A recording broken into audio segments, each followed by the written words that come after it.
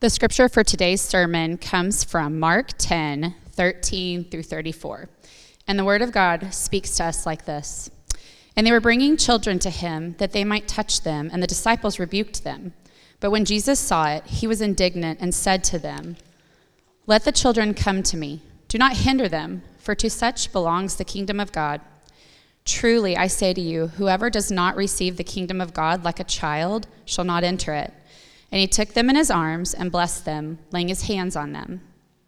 And as he was setting out on his journey, a man ran up and knelt before him and asked him, "Good teacher, what must I do to inherit eternal life?"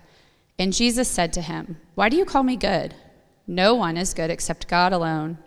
You know the commandments: do not murder, do not commit adultery, do not steal, do not bear false witness, do not defraud, honor your father and mother." And he said to him, "Teacher, all these I've kept from my youth." And Jesus, looking at him, loved him and said to him, "You lack one thing. Go, sell all that you have and give it to the poor, and you will have treasure in heaven. And come, follow me." Disheartened by the saying, he went away sorrowful, for he had great possessions. And Jesus looked around and said to his disciples, "How difficult it will be for those who have wealth to enter the kingdom of God." And the disciples were amazed at his words. But Jesus said to them again, "Children, how difficult it is to enter the kingdom of God. It is easier for a camel to go through the eye of a needle than for a rich person to enter the kingdom of God."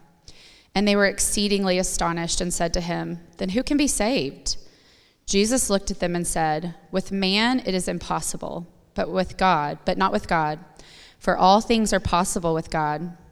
Peter began to say to him, "See, we have left everything and followed you." Jesus said, "Truly I say to you, there is no one who has left house or brothers or sisters or mothers or father or children or lands for my sake and for the gospel who will not receive 100-fold now in this time, houses and brothers and sisters and mothers and children and lands with persecutions, and in the age to come eternal life. But many who are first will be last, and the last first." And they were on the road going up to Jerusalem, and Jesus was walking ahead of them. And they were amazed, and those who were followed were afraid. And taking the 12 again, he began to tell them what was to happen to him, saying, "See, we are going to go up to Jerusalem, and the Son of Man will be delivered over to the chief priests and scribes, and they will condemn him to death and deliver him over to the Gentiles. And they will mock him and spit on him and flog him and kill him. And after 3 days he will rise." This is the word of God to us. Holly, thank you for reading. I told her while she was at it, just go ahead and read the rest of the book of Mark, all the way through chapter 16. And she said, well, I'll just go ahead and stop at 34. Hey, I'm really glad that you're here today. My name is Chad Kinser. I serve as one of our pastors, and it's a privilege to get to open God's word with you today. So if you've got a Bible, open to Mark chapter 10. It's where we're going to be the passage that was just read. And I don't know if we say this sort of thing in church, but happy Halloween. Happy Halloween. I was sad that you guys didn't come in your costumes today. The kids ministry killed it. We're struggling. Hey, listen, I'm really glad to jump in this text today. I'm excited for it, but we've got a lot of work ahead of us, and so I'll cut the banter, and I'll just say, hey, let me pray. You pray for me, I'll pray for you, and then we'll see how God would shape us by his word. Amen?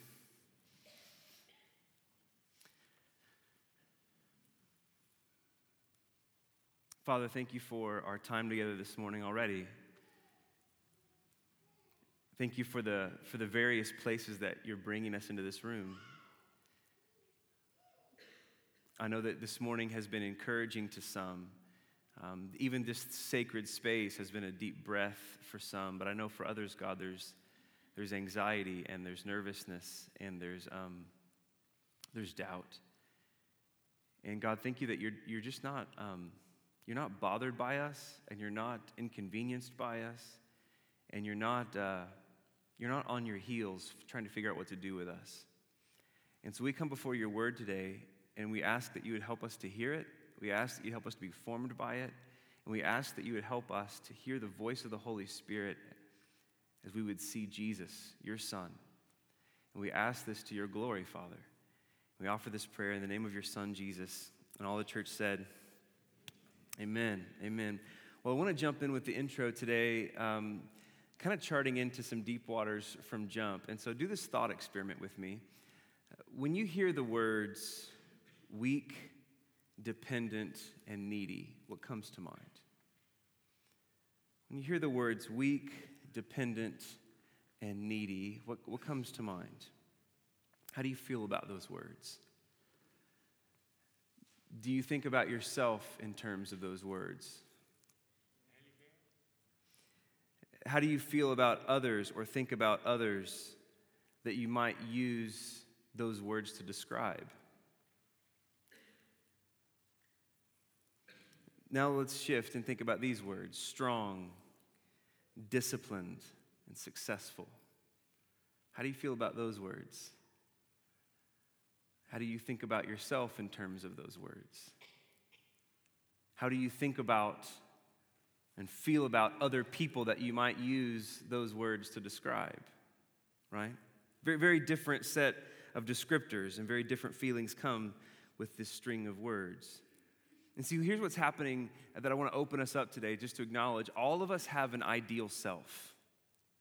All of us have an ideal version of ourselves, a Polaroid picture that we want to be, that we want other people to see, that we want other people to think of us as, a version that we believe other people want us to be. Not just that we want to be, but that we think other people want us to be, a version that we believe that we need to be if people are going to stay with us and not abandon us. But it's also true that we have an actual self. There's a Polaroid picture out there, but there's also what's functionally true. We might try to avoid it, but it's who we really are. What we really know about ourselves, regardless of what we try to project to other people, regardless of what we want other people to see, what we know deep down inside of us. The parts of us that we know don't match the Polaroid, right? If I can say it that way.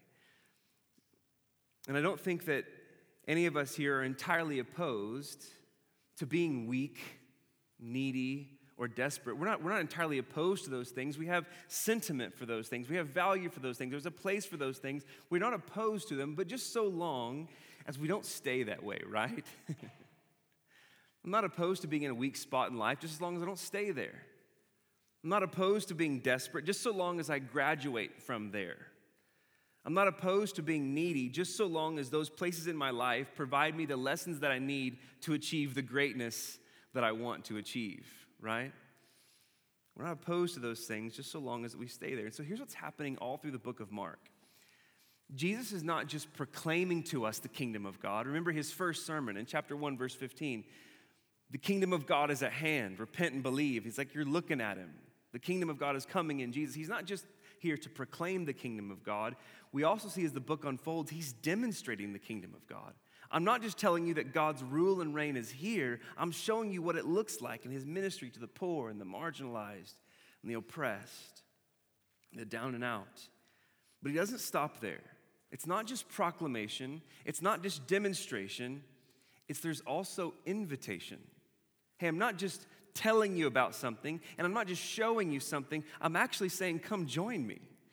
Come follow me. And then to come follow him means this, and here's where I want us to start moving today. It means to be formed by him. That to follow him means to be changed by him, means to be formed by him. And all that sounds well and good. Yeah, I want to join in with Jesus. Yeah, I want to follow him.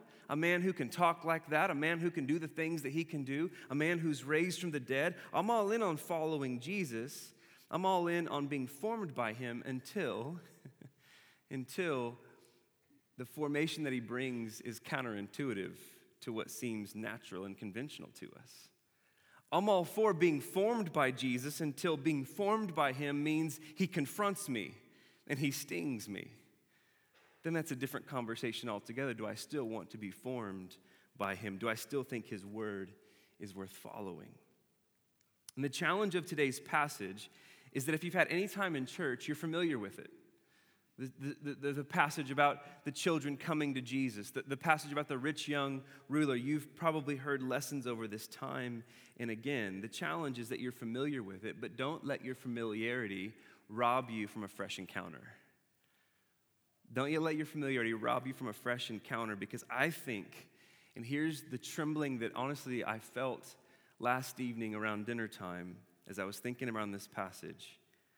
I can't think of a passage that is as confrontational to Bible Belt, middle-class religion as this passage.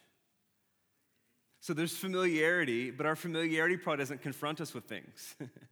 Which is why I want you to see this with new eyes today, because I can't think of a passage that draws a line in the sand more than this one around Bible Belt, conservative value, middle-class religion as this one.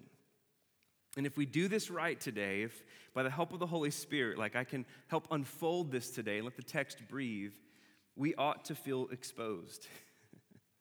Welcome to church. We ought to feel challenged. And I don't have a clear outline today. I typically like to have 3 movements or 3 parts that we can sort of track through. I don't have an outline or a clear structure of points today, but I will give you the main idea of the text. And here's what I want to do. After giving the main idea, just unfold it and just see how this text drives toward that end. Here's the main idea. The kingdom of God is a matter of trust and dependence, not merit and status. The kingdom of God is a matter of trust and dependence, not merit and status. So let's jump in, verse 13. And they were bringing children to him, that he might touch them, and the disciples rebuked them. And when Jesus saw it, he was indignant and said to them, "Let the children come to me, and do not hinder them, for to such belongs the kingdom of God. And truly I say to you, whoever does not receive the kingdom of God like a child shall not enter it." Shall not enter it. And he took them in his arms and blessed them, and he laid his hands on them. So here's what happens. This text picks up with apparently lots of families bringing their children to Jesus for him to bless them. Here's a man who talks like no one else talks. Here's a man who's doing things that no one else is doing. Clearly the Spirit of God is on this man. Would you please bless our children? Would you please sort of consecrate our children unto God and the things of God? But here's what happens. The disciples see all of these families bringing their children to Jesus, and they rebuke them. They see themselves as the handlers of the Son of God, like they're his bodyguards, right? It's like, hey, can you please get your kids away from him? He's the God-man, don't you understand? He's got busier things to do, more important things to do than to deal with your toddlers. And they look at Jesus as though he's going to be so proud of them. Thank you for getting those kids away from me. No, what happens is that they rebuke the families, and then Jesus rebukes the disciples. It says indignantly, he turned to the disciples like, what's wrong with you guys? Let the children come to me. Let the children come to me. And here's a side point that I just want to make that's free and extra, but I think it's important to see here. Jesus dignifies every life at every stage of life. Jesus here slows down to dignify every life at every stage of life, even to the point, consider this, that he came to share life at every stage of development with us. Jesus joins us from conception onward in the human experience. If you wonder what God thinks of humanity, consider the incarnation, that he would join us at every stage of human development. He dignifies it. But notice the invitation to formation that verse 15 brings. He says, truly I say to you, whoever does not receive the kingdom of God like one of these children, like a child, they shall not enter it. They shall not enter it. He takes this moment and he uses it to draw a line in the sand. This isn't a suggestion of sentimental warmth to how cute kids are. Hey, we should be like kids. This isn't what he's doing. This isn't about anything other than a mission-critical formation that if we're really going to follow Jesus, if we're really going to be his disciples, he says that to the extent that we would be excluded from the kingdom of God if we don't receive it like a child. Like, this isn't an optional line. To be clear, he's not telling us to be childish. He's not suggesting that to be his follower in the world is to be perpetually immature and to be naive and to turn your brains off from a thinking world. Like, he's not saying that. All in the name of faith. He's taking these children and he's dignifying something about their honesty and their self-awareness. So children, right? Like, they're unassuming enough. They're weak and they know it. They're dependent and they know it. They're weak. They're dependent. Hey, they're needy and they know it. And even when they don't want to be needy, they start crying because they recognize that they're needy and they don't want to be needy, but they know they're needy. Unassuming.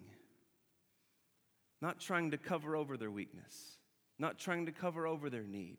Not trying to cover over their dependence. Children, they recognize, and I say this, I know in the midst of a fractured and broken world, but they trust in the midst of their weakness, need, and dependence, they trust that someone will care for them on the other side of their limitations, which is why they cry, which is why we cry, right? And this is what it is to see ourselves rightly before the face of God. This is what it is to enter the kingdom of God. This is the pathway of discipleship. Weakness, need, dependence, to see ourselves rightly, to trust that on the other side of our limitations there will be care for us. To be a disciple is not just to see your need one time and go, well, I need to trust God with the things I need in my life. No, to be a disciple is to become increasingly aware of just how needy you have always been, and you will always be for the rest of your life, and keep trusting God with all of those needs. That's what it is to be a disciple. And there's something else that Jesus wants us to see here before I move on to the next part. You realize Jesus could have told us a lot of things about discipleship without involving children. He could have just said, hey, the condition of discipleship is acknowledging and owning your weakness and your limitations and your needs and finding God on the other. He could have just used those words and said it like that. But instead, what he does is he pulls a child in here, and he wants us to think in these terms. He's specific because he wants us to see on the other side of dependency, on the other side of limitation and weakness and need, is a Father who will receive us and one that we can trust. He specifically brings in, and he wants us to think in terms of family because he wants us to know, I understand that you might have broken experiences here. And I understand that you might want to cover over your weakness and your need and your dependence because someone has betrayed you there, but I'm introducing to you a different kind of Father. And I want to tell you that to enter the kingdom of God has to become like a child, because on the other side of your limitations really is a Father who won't fail you. The only danger you and I have in thinking of God as Father is that we would go on through our lives thinking little of him as Father. You can't think too much of God as Father. Jesus insists it. And so this is the backdrop. Like, this is the thing that this passage commends. To enter the kingdom of God is to receive it like a child in weakness and dependence and need and trust on the other side. Now, let's keep rolling, because what's going to happen next is meant to be a contrast, and it couldn't be more clear. Pick up in 17. And as he was setting out on his journey, a man ran up and knelt before him. So that looks good so far. This looks like a man eager to be with Jesus and to meet with Jesus. He runs to Jesus. He kneels before Jesus, but he asks him, "Good teacher, what must I do to inherit eternal life?" And Jesus said to him, "Why do you call me good? For no one is good except God alone." This has always been a troubling line to me in Scripture. It's like, wait a second. All through the book of Mark, Jesus has associated himself as God, called himself God, but now it's like he distanced himself or detaches from that. And here's what Jesus is suggesting to this man who runs up, kneels before him. "Why do you call me good? God alone is good." This man has just asked him what he has to do to inherit eternal life. By this question, Jesus is saying, do you know who you're talking to? You're asking about inheriting eternal life. Do you know how close you are? You're literally within 2 feet if we're observing spatial distancing here. You're within 2 feet of comfortable personal interaction with eternal life himself. Why do you call me good? Do you recognize who you're talking to? And then Jesus responds to him, you know the commandments. Don't murder. Don't commit adultery. Don't steal. Don't bear false witness. Don't defraud. Honor your father and mother. But this man said to Jesus, "Teacher, all these things I have been doing since I was young." And Jesus looking at him, this is a huge line. Jesus looking at him loved him. Loved him. That's a huge line because of what Jesus is about to say. And he said to him, you lack one thing. Go and sell all that you have and give it to the poor, and you will have treasure in heaven, and come follow me. And this man was disheartened by the saying, and he went away sorrowful because he had great possessions. So here's why I mentioned that this passage couldn't be more of a confrontation with Bible Belt middle-class religion, because this man is the poster child of what we were told we were supposed to be. He's the poster child of it, right? Like, he's done all the right things and he's stayed away from all the bad things. He's even successful and has a lot of money around doing all the right things and staying away from all the bad things. He's moral, he's conservative, he's religious. Like, he's the poster child of what we're told we're supposed to be. But here's what Jesus is doing here when he points the finger at something he didn't want the finger pointed at. Did you notice that when Jesus went through the commandments, he didn't name any of the first 4 that primarily deal with God? He named the last 6 commandments that are all about how we interact with each other. Don't lie, don't steal, don't commit adultery, honor your mom and dad, don't defraud, all these sorts of things. But he didn't deal with the first 4 that are primarily about our worship. And so when Jesus turns the conversations to his possessions, he's pointing him back to those first 2 commandments. You shall have no other gods before me, and you shall have no other idols or graven images. He's pointing him back to those first 2 commandments. What Jesus is doing is he's actually coming in the back door to invite this man into a conversation about his heart in relationship to God that he knows he needs to have but doesn't want to have. This man would rather just assume that he's good because he's been good, not really deal with his heart in relationship to God. I've just followed the rules. Isn't that enough? Isn't that eternal life? Isn't morality enough? The point isn't so much about this man's possessions. The point isn't so much about this man's possessions. The point is about his heart that's being divided between God and money and the fact that he refuses to deal with that. That's the point. The reason that Jesus touches on his possessions and selling all that he has to give to the poor is because his heart is divided between God and money. Jesus knows that, this man knows that, and he refuses to actually deal with that. And so Jesus tells him, I'm not going to be a side piece. It's not going to be the wealth you can amass and me as though we're going to have a well-rounded eternal life. Jesus tells him to go sell his possessions because he knows that if this man were to do this, it would bring him to the place of being like a child. Weak, dependent, needy, and having to trust someone else other than himself. Jesus says you won't enter the kingdom of heaven unless you receive it like a child. And so he touches on the issue that he knows in this man will force him to do that. But here's what happens. Jesus loved him. He said the hard thing. And here's a question I want to offer to you. Is there a place in your life where you sense Jesus trying to invite you into a conversation that you know you need to have but don't want to have? Is there a place in your life where you know that Jesus is trying to invite you into a conversation to deal with your heart and relationship to God that you know that you need to have but you don't want to have? Maybe to say it a different way, is there a place where Jesus is trying to get you to face yourself, but you're insisting on shoving it down, putting it to the side, covering it over with the facade of strength and well-being? No, I'm fine, I promise, I'm fine. The house is burning, but I'm fine. I don't need to have the conversation that I know I need to have because I don't want to have it. And if I have it, I might have to deal with stuff, so I just don't want to have it. I'm fine. Is there a place?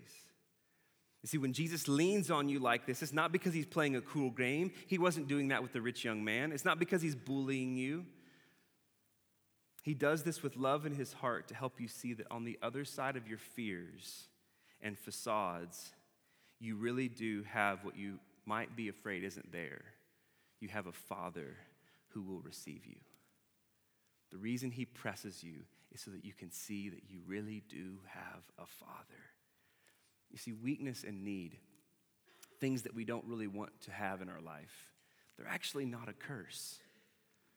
This is like the paradox of the Christian life. Everything in the world tells us bigger, stronger, faster is better.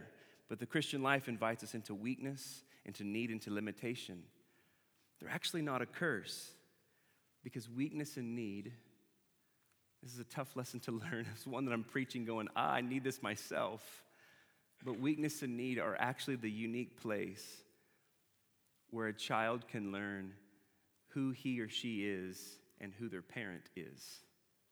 It's the unique place. It's like why God gives it to us, so that we can know who we are and who our parent is and what their relationship is to us, and so it is with your Heavenly Father. Weakness and need and dependence are actually gifts so that you can know yourself a son or daughter, that you really do have a Father. But look at this man's response in verse 22. It says, disheartened by the saying, he went away sorrowful because he had big possessions. He had great possessions. Now, I'm not interested in dealing with my weakness and need, Jesus. You can put your finger there, but I'm not interested in dealing with that. I'm going to get my own back. I can't trust anybody else to cover me. I'm not interested in meeting the Father. I don't want to put myself in a position to potentially get disappointed again. My stuff, Jesus, my stuff makes me feel important. My stuff makes me feel secure. My stuff makes me feel safe. I was just looking for some encouragement. The reason I ran up to you and knelt down and did the whole thing with the good teacher bit, I was just looking for some encouragement. I was just looking to get my conscience cleared. I wasn't really looking for God. Is there anything in your life that makes you feel important, safe, and secure, that you end up using as a shield to not have to really deal with God? Well, I may not have God, but I have this stuff. Well, I may not have identity with God, but people see me a certain way. I'm important. I drive a Dodge Stratus, right? To use the SNL sketch. Is there anything in your life that you see yourself as important and safe and secure that you use as a shield from really dealing with God? And when those other things are threatened, when those things are threatened that make you feel important and all the rest, you'd rather just blame other people than deal with your own heart and your idols before the Father. Well, that person's the problem. No, actually, it's your idols and it's your heart. And it's your importance that's being threatened. Maybe to ask that one more way. Is there any place in your life where you're okay with settling for middle-class moral religion so long as you don't have to become like a child and face the Father? Man, that one stings for me. But here's the scary thing about this passage. Here's the tension I want us to feel. Jesus lets this man walk. So this conversation happens. Jesus responds to him by saying, the one thing you lack, he's coming in the back door on worship with God, and this man doesn't like it, and it says he walks away sorrowful because he had a lot of possessions and didn't want to deal with the conversation that he knew he needed to have. And Jesus lets this man walk. So that sounds stone cold, but again, remember it says Jesus loved him. Jesus loved him. It wasn't that there's a lack of love here. What's amazing is we almost expect, well, if Jesus is going to do this, he's going to reel it back. Well, I didn't really mean all your possessions, just like the nice ones and like, you know, your iPhone and stuff. He doesn't reel it back. He doesn't negotiate. He doesn't soften it. He lets this man walk. This man is a walking illustration back in verse 15 that if you don't receive the kingdom of God like a child, you will not enter it. That's not just a sentimental word. Like he means it, and he lets this man walk. There's a tension there. Middle-class, Bible Belt religion would have a facade of all the right things, but a heart devoid of life and vitality with God. And Jesus is confronting things, but if we don't deal there, he lets us walk. Man. Pick up in 23. And so Jesus looked around and said to his disciples, how difficult will it be for those who have wealth to enter the kingdom of God? And his disciples were amazed at these kinds of words. But Jesus said to them, children, how difficult it is to enter the kingdom of God. Don't you understand? This isn't a matter of cavalier feel-goodness. This is a matter of the holiness, the majesty, the might, the power, the wisdom, the reality of God himself. It's easier for a camel to go through the eye of a needle than for a rich person in the kingdom of God. And so just to pause here, this teaching isn't a warning against being rich as though riches are evil in of themselves. This word is a warning of how prone we are in our hearts to love ourselves and the things of this world as though those things can save us. We're so prone to have Jesus plus, as though it's just about a well-roundedness. If I can get all the world that I can and have him, then I can have the best of both worlds. And Jesus warns against this. Now look at 26. But the disciples were exceedingly astonished. They said to him, well, if this man can't be saved, then who can be? Like, this man's the poster child of everything we were told we were supposed to be. He's religious, he's moral, he's conservative, he's wealthy. Like, he's the package. And if this man walks, then who can be saved? If you're not willing to make negotiations for this guy, then do you do it for anybody? And Jesus looked at them and said, with man it's impossible, but not with God. For all things are possible with God. And Peter began to say to him, it's like he totally missed this. Peter totally misses this, shoots his mouth off, and he goes, well, we've left everything to follow you, Jesus. Because that was the thing that Jesus told the man. It's like, sell your possessions and then come and follow me. It's like, well, we've done that, so we're good, right? Peter, you don't get it, buddy. We don't get it.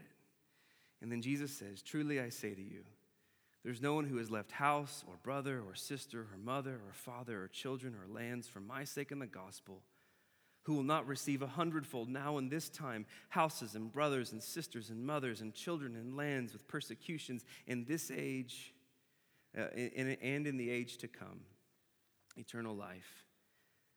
And he says, the many who are first, those who are great in this world, seem great will be last on that day.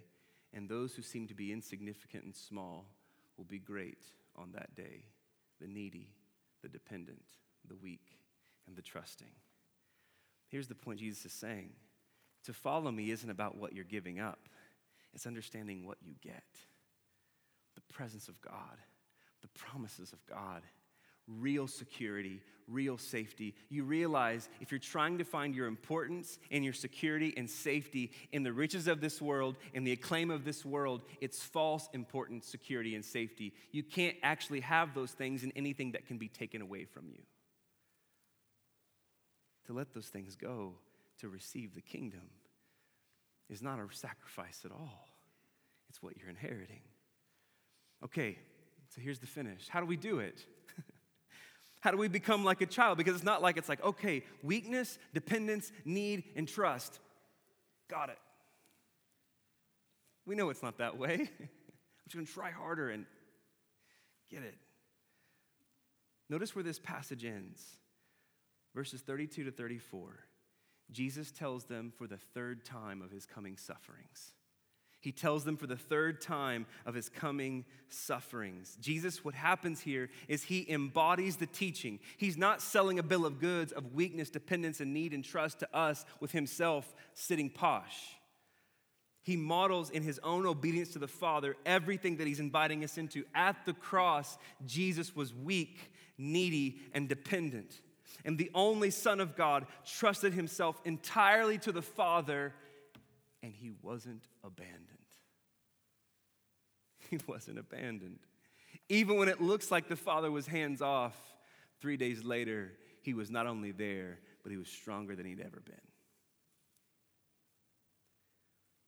When you see Jesus there mocked, as he says, flogged and killed in your place, innocent blood at the hands of sinful men for sinners like you and me, we spend so much of our lives trying to cover over the places where we're afraid and trying to cover over the places where we're afraid of being outed. But what's happening at the cross of Jesus is that you've already been outed.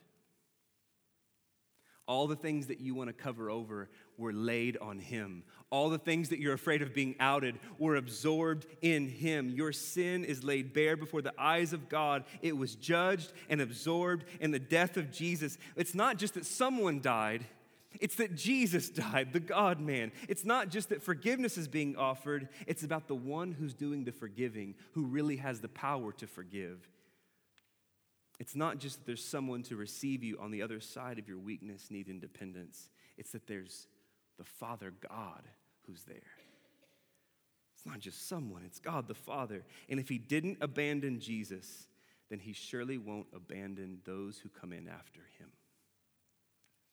And so when you see Jesus there, weak, needy, dependent, trusting in the Father, in your place, judged and absorbing God's wrath, there's only one response. There's only one response when you see him there. And it's the response of a child. Father, help. Help. I cannot make it on my own. I need the cross and our Savior's blood. What can wash me from my sin? Nothing but the blood of Jesus. What can make me whole again? Nothing but the blood of Jesus. How precious is the flow that makes me white as snow? Nothing. Not riches plus. Nothing but the blood of Jesus. Father, help. Let's pray together. God, I pray even now that by your Holy Spirit, you would do ministry in this room around places where you're trying to get us to have a conversation with you that we know and we've been knowing we need to have, but we don't want to have it. God, thank you that when you lean on us like that, you're not trying to expose us. You're trying to cover us. Thank you for that, God. God, in the places in our life where we're afraid of our weakness, where we're afraid of our dependence, will you help us to see that on the other side of those things, you really are a father? You're not disappointed. You're not weirded out. You're not freaked out. You're not inconvenienced. You love us. And so help us to receive your kingdom like a child, and we would want to say, Father, help. We offer this prayer in Jesus' name. Amen.